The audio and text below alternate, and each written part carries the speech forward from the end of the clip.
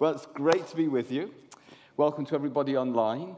And as Sarah said, we are in our second part now of our new series, Eyewitnesses to Jesus, or My Story.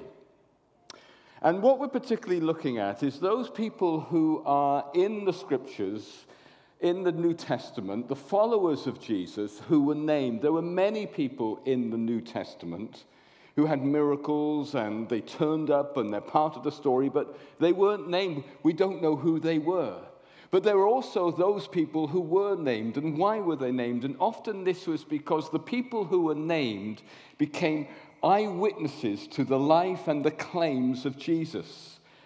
And so today we're looking at two named people. You will have heard them.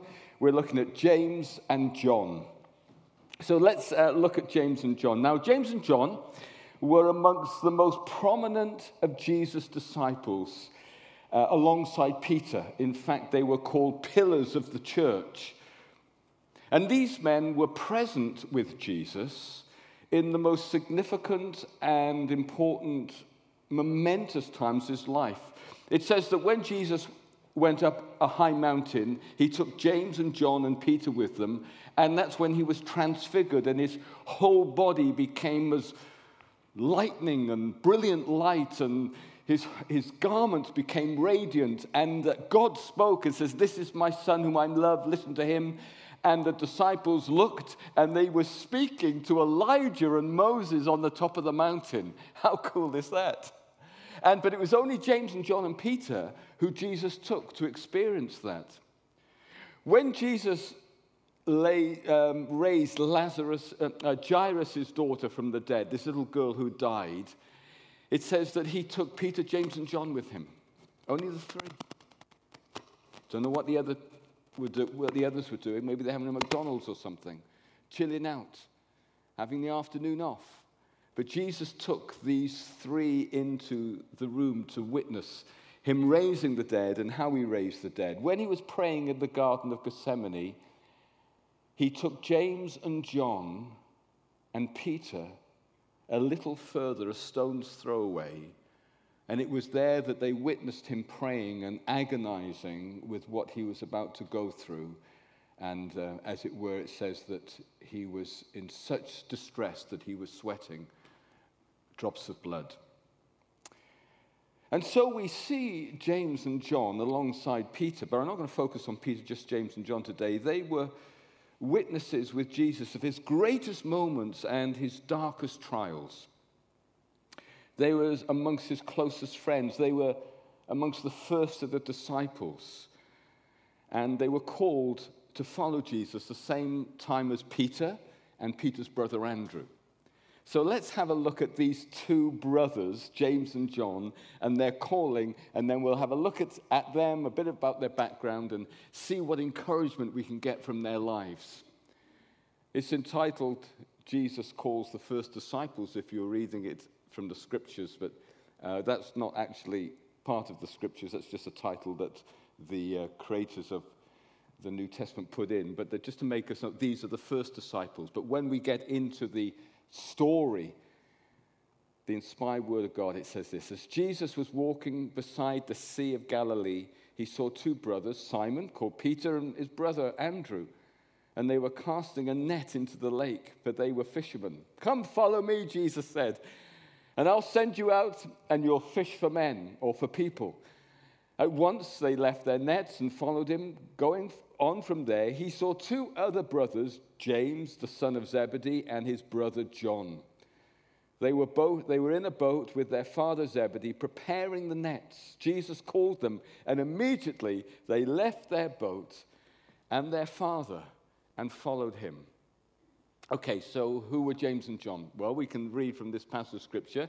They were the sons of Zebedee. Now, not Zebedee from the Magic Roundabout. I don't know if any of you can remember seeing that. I would have to be a certain generation to remember it. But they were sons of Zebedee, and Zebedee was a fisherman. And Zebedee probably was a businessman as well, because it says he had boats, more than one, and hired hands or hired servants. He had staff. And he was in partnership. He had a business partner. And Zebedee's business partner was Peter and Andrew. He was probably therefore a man of means and of substance and of influence. He would have been well known in the fishing town on the shores of Galilee. His partners were Peter and his brother Andrew, as we mentioned, and they got called to follow Jesus the same time as Peter and Andrew. It says, when Simon Peter saw this, that was the big catch, the miraculous catch, where Jesus said, hey, you've been fishing all night, chuck the net on the other side, and they did so, and they've been all night catching nothing, and now in the broad light of day, in a few moments, they caught a catch of fish that was absolutely astonishing. And this caused Peter, it says, when Simon saw this, he fell at Jesus' feet on his knees and says, go away from me, Lord, I'm a sinful man. For he and his companions were astonished at the catch of fish that they had taken. And so were James and John, the sons of Zebedee, Simon's partners. You see, they had a little deal going on here. They were business partners in the fishing industry. So Zebedee, the father of James and John, now interestingly enough, Zebedee is mentioned in every single one of the Gospels. Now the thing about, I think Matthew mentioned this last time, the Gospel writers, they had an economy of expression that was absolutely brilliant.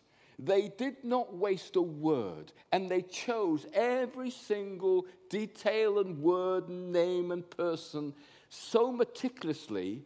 So the fact that they mention Zebedee in the four Gospels is a very, very interesting feature. It's a lot of reference. So there's great significance in this. So he's probably well known. He would have been a man of prominence, probably of some wealth. The other thing to note is this, and all this builds up, of course, to the fact of the credibility of their claims that we saw Jesus saying this, we saw Jesus doing that. We were there when he raised the dead. Oh, come on. You must be kidding. Nobody can raise the dead. No, we were there. Well, who are you to say? Well, I'm the son of Zebedee. Oh, well, Zebedee. These people were known. It wasn't like nameless witnesses. Where's the evidence? How can we fact find this? How can we source the evidence? There were people we could go to and have a conversation with to check it out. There was credibility. They could trace the history of these people. And the disciples, James and John, interestingly enough, were probably very young indeed when Jesus called not just James and John, but all the disciples. In Jewish tradition, a person who was going to be called to be a disciple of a rabbi normally was between the age of 12 and 30, but usually it was less than 20. So most of the disciples, it is not unreasonable to suggest that most of the disciples, when Jesus called these guys, were probably teenagers, late teenagers maybe. Now we tend to think all the disciples, because we've got all these, stained glass windows and paintings, and they're all balding men with grey beards and sticks and wrinkly faces, And when we picture these guys, we think of them really old. But when Jesus called them, they were young people. Now, John, for example, John that we're talking about, brother of James, it's thought that John wrote the book of Revelation on the Isle of Patmos when he was 66 years old. 66 years after Jesus had died. So 66 years after Jesus has died. Work that out. How old must he have been when he was called? He's going to be a teenager. I mean, he might have been. If he was called, how does this work out? I'm not brilliant at maths, so this is a bit risky. But if he was called when he was 20, he'd be 86, wouldn't he? If he was 76 when he wrote this book, he was called when he was 10. Is that right? It's young. Anyway, he was young. He was a young person. Certainly a late teenager, could have been 15, could have been 20. Anyway,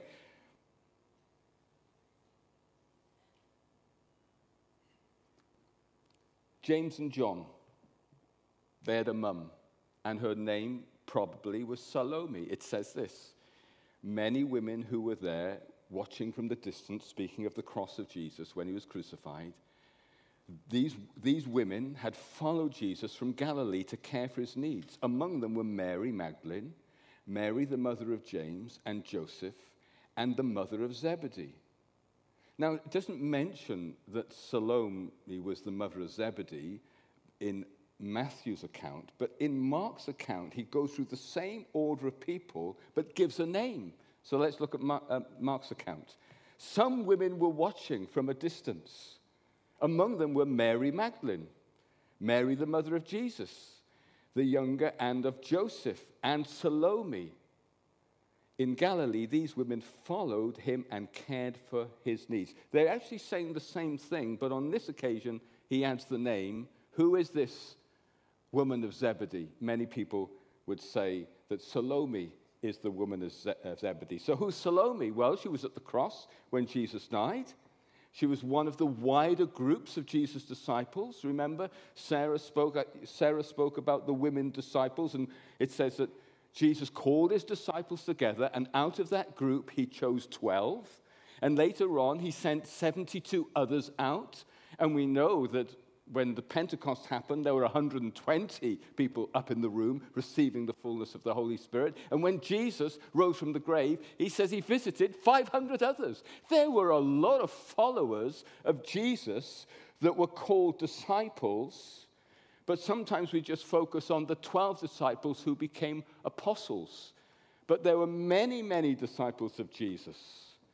And some of those disciples, some of those followers of Jesus, as we've read just here, were women.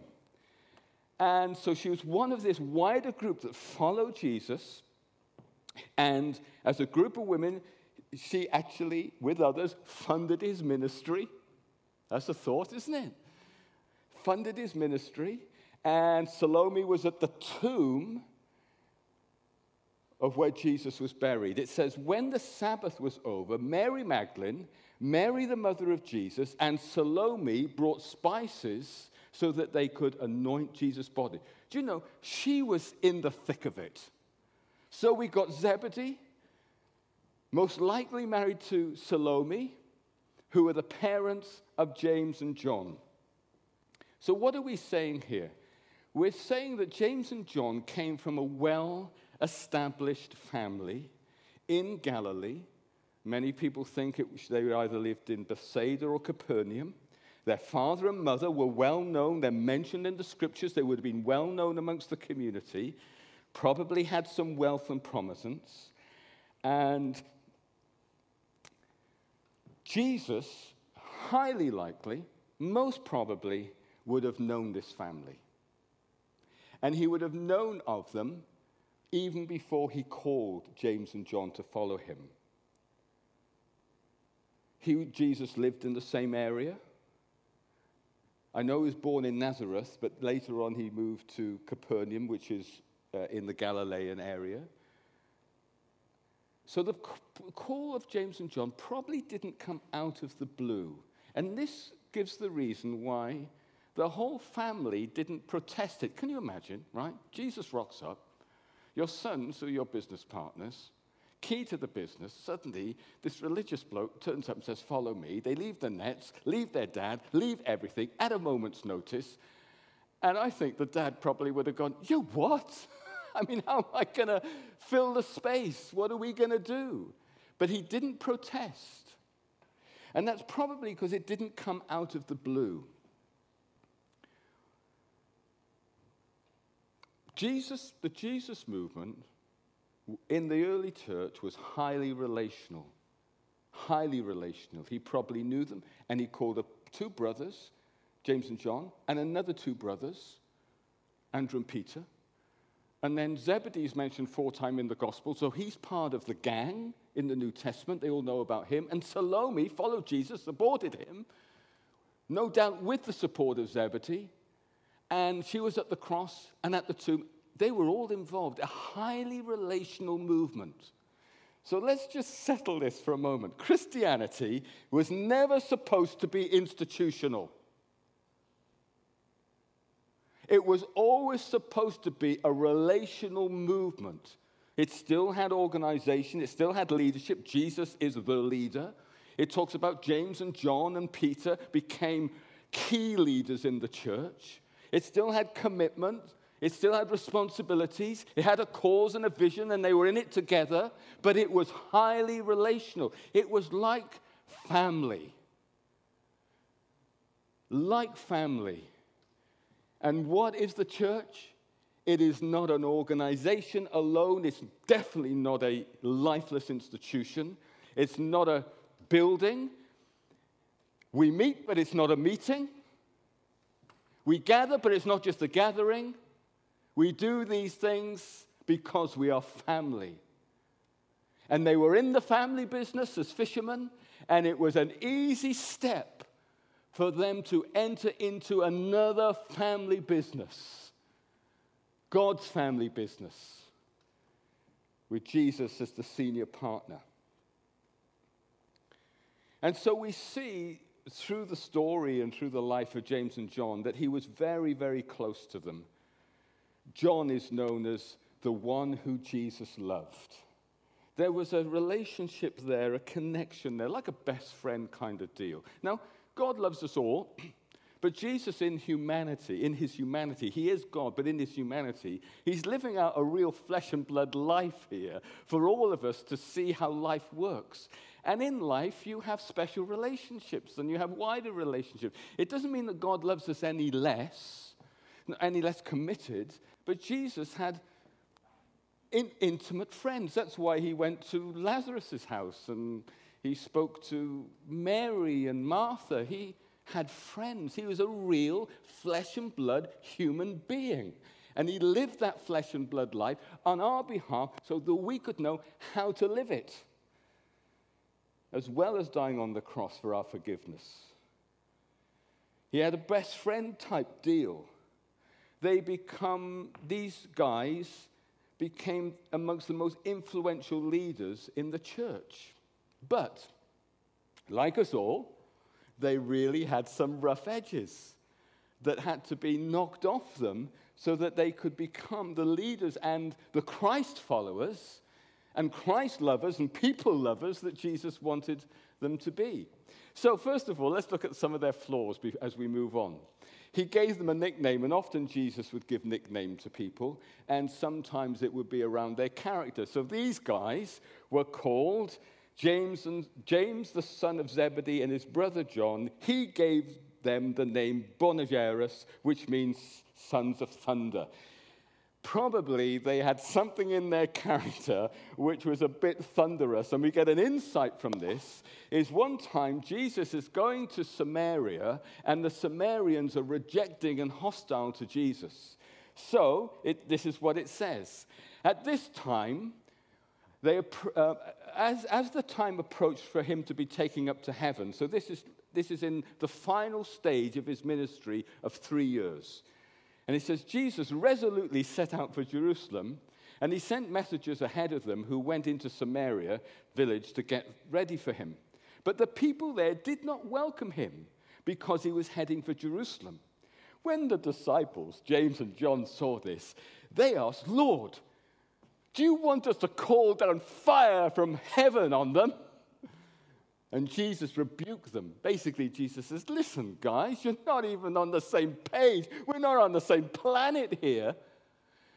But the disciples, James and John, they wanted to nuke these guys. Now, what was going on? Now, if I had been Jesus, I would have been thinking, oh, no, I've got a problem. I've been training up these guys to lead the church when I've left. I'm coming to the final year. I've got 3 years to do this, and then I'm going to go die and go to heaven. I'm at the end because he's on his way to Jerusalem to be crucified. So we're talking in a couple of weeks now, maybe days or so. I am actually going to be arrested, crucified, and I'm off to heaven. And I'm leaving these guys to take over the church. These are the ones who've got to communicate the love and the compassion and the mercy of God to the world. And they want to nuke everybody who's hostile. And if I was Jesus, I'd be thinking, I've got a problem. Have I made a mistake? Did I hear right? What are we going to do? But astonishingly, John, through the course of his life, as he begins to write his books, he is known in his reputation, his legacy, that John, who wants to nuke, is known to be the apostle of love. The amazing, transformational power of Jesus from this to that, the contrast.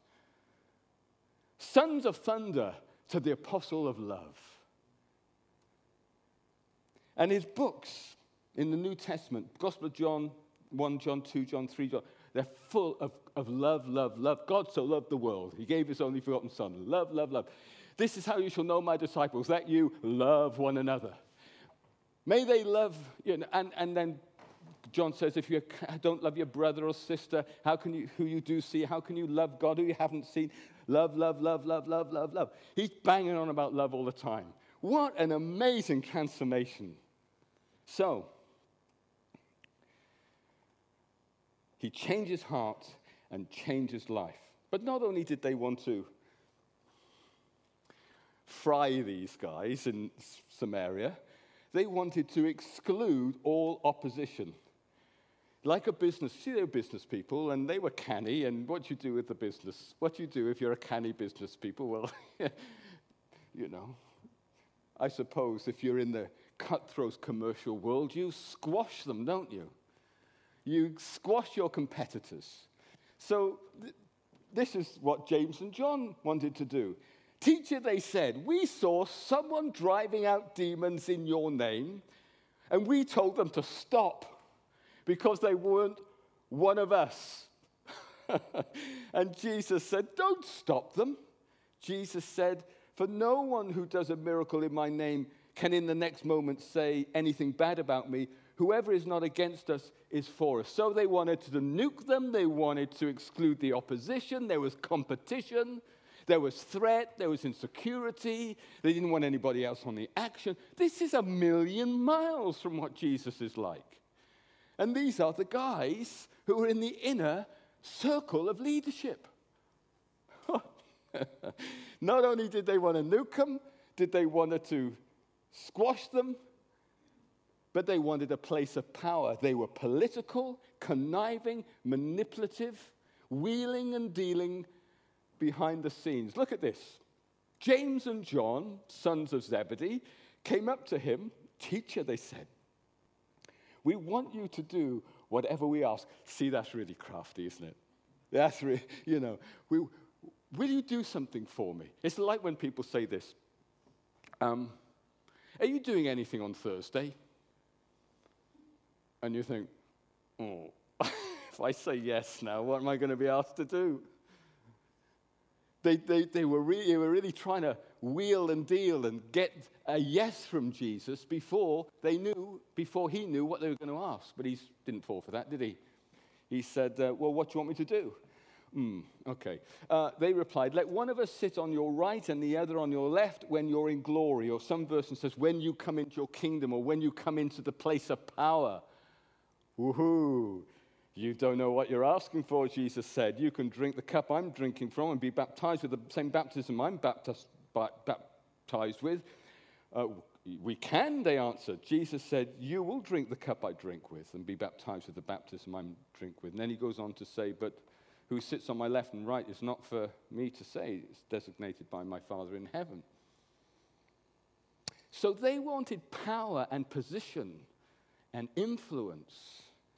And they were even going behind the other disciples back to get it. When the other disciples heard what they'd done, they were really miffed off with them. They really had a go at them. It says they were angry with them. They said, you what? You're cutting us out? What's all that about? I wonder how Peter felt. I mean, he was part of the trio there, the key leadership group that Jesus was training up, and they cut Peter out, went behind his back. Nasty, eh? Not the sort of heart and attitude that you want to be in the first century church of a Jesus movement. Jesus had to get this political, competitive, ambitious, power-hungry, thirsty heart out of them. And he did this by taking them on a journey where basically says, look, you can be baptized with the same baptism as me. And basically what he's talking about is suffering. He says, I can't promise you a position of power, but I can promise you sacrifice and suffering, which actually is the door to leadership. John Maxwell said this, one of the world's greatest leadership mentors and coaches. He says it takes sacrifice to make you a leader and sacrifice to keep you as a leader. That's what leadership is. Leadership is not about political or institutional or organizational power. People who have true leadership, true influence, are people who serve. I was very interested to notice how the leaders around the world made comment about Queen Elizabeth, who in her Jubilee, who talk about her servanthood, and because of her servanthood, she actually had influence. She actually doesn't have any political power at all. She's a figurehead. But because of her servanthood, she had influence and equity with the most powerful people in the world. And yet we have just seen, on paper, one of the most powerful people in the world resigning this week because it's perceived that the agenda hasn't been around serving others, but the securing of power at any means. And it has caused leadership to be lost. And yet somebody who doesn't have power politically, the Queen, for the whole of her life, has grown and grown and grown and grown and grown and grown in leadership influence. Leadership has everything to do with sacrifice, not position or power. And note this, this is so important for us to understand, that Jesus did not rebuke James and John for their ambition. To want to have influence is not ungodly. We are made in the image of God to rule, it says. Human beings are made to influence and care for others on the planet for their well-being and good.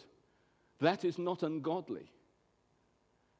It is the approach and the means and the motivation that we need to check in our heart. So Jesus didn't rebuke them for ambition, but he channeled their ambition into sacrifice for the benefit of others. He challenged it into servanthood and a willingness to sacrifice. James was the first martyr. Herod martyred him. Early on in the book of Acts, this key player, this key leadership influencer, was the first martyr of the New Testament church. And John was exiled on Patmos, where he wrote the book of Revelation. And in his opening lines of the book, he says, I, John, your brother and companion in the suffering and the kingdom and the patient endurance that are ours in Christ. This is because he's exiled. I was on the island of Patmos because of the word of God and the testimony of Jesus. Sacrifice. He channeled it into sacrifice, but their sacrifice caused them to become even great influencers through martyrdom and even through exile. So what encouragements can we take from the life of James and John? Well, Jesus doesn't call us to follow and serve him because of who we are. He calls us to follow and serve him because of what we can become. Isn't that great? It's not because of who we are, it's because of who we can become. If you were looking at a tick list, James and John wouldn't have got past stage 2. They wouldn't have made it. But he could see who they could become. Dale Carnegie, he was the person who wrote Influencing People through Making Friends and Influencing People, a classic book on leadership through actually serving the well-being of others. And he wrote Influencing People Through Public Speaking, another fantastic book on how to connect with people and communicate to people for their well-being. He set up the Dale Carnegie Institution, which produced more millionaires than any other person at his time in his life that existed. And somebody asked him this question: Dale Carnegie, you produced more millionaires than anybody else in your generation. What is your secret? And he said this simple thing. I heard it, and I've never forgotten it. While others look for dirt, I look for gold. That's what Jesus does. He looks for your gold, and he looks to bring it out. If he was looking for dirt, Peter, James, and John, they'd still be in the boat. But he looked for gold. He says, follow me, and I will make you. I will make you something. I will transform you into something as you follow me, because I can see the gold, the potential. And Jesus has desire and power to transform us.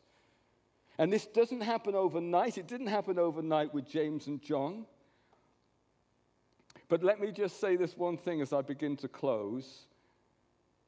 The blunders and the failures did not disqualify them. Woohoo! They did not disqualify them from being Jesus' apprentices. Jesus didn't write them off, and he doesn't write you off. So you don't write yourself off. The change came over time, not overnight. The change came over time, not overnight. It came as they followed Jesus. It came as they listened to Jesus. It came as they were challenged by Jesus. It came to being close with Jesus. These were the closest disciples. It came through learning and observing and copying Jesus. And it came through serving Jesus. What brings the change? These are the change agents. Shall I repeat them? It came over time. It came through following Jesus. It came through listening to Jesus. It came through being challenged by Jesus. It came to being close to Jesus. It came to learning, observing, copying Jesus, and it came by serving Jesus. And over time, they came absolutely transformed into a new type of person. And we can experience the same. We can know the transforming power of Jesus in our life, from selfish ambition to serving others, from anger and being thundering to loving Christ and loving mercy and loving giving mercy. Have you noticed how instinctive it is to be vengeful? Somebody might say or do and immediately,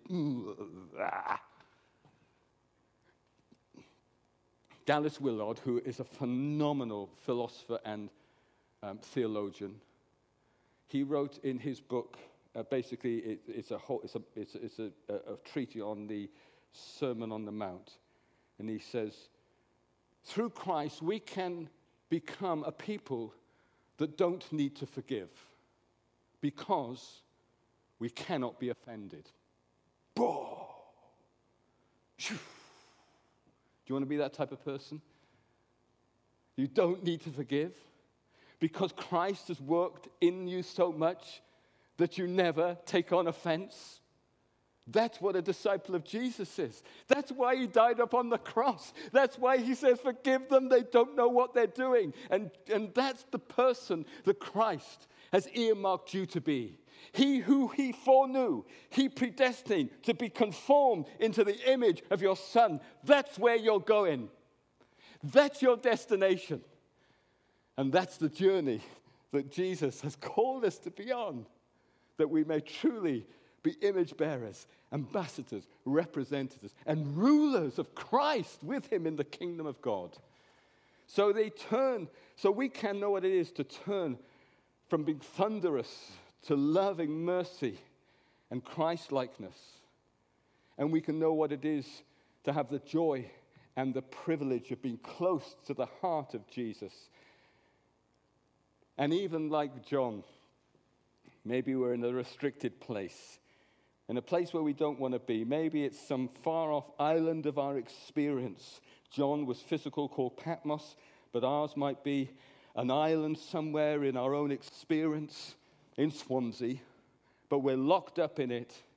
But even in that place, we can have a revelation of Jesus that is out of this world. Out of this world. And makes it all worth it. Let's pray. Father, I want to thank you so much for the wonderful calling and journey and history of James and John and Zebedee and Salome and these named people in the Bible that are there so that we can gaze upon their lives and know, gosh, if you did it for them, there is hope for me. Thank you so much that these people, their starting place isn't so far that we go, well, no wonder they're amazing. Look who they are. No, they started out in a place like us with a lot of work to be done. And yet you and your grace and your power transformed them wonderfully. And we just want to say, Father, you've done it for them. Do it for me. Do it for us. And give us grace to continue to follow and brushing ourselves down when we fall. Not to disqualify ourselves and not to be too introspective, and help us to see the gold that you see in us, not the dirt. And help us to keep following you, knowing that the destination you have ordained for us, you predestined us because we put our faith in you to be like Christ. And that is where we will be. And we thank you for that. Amen.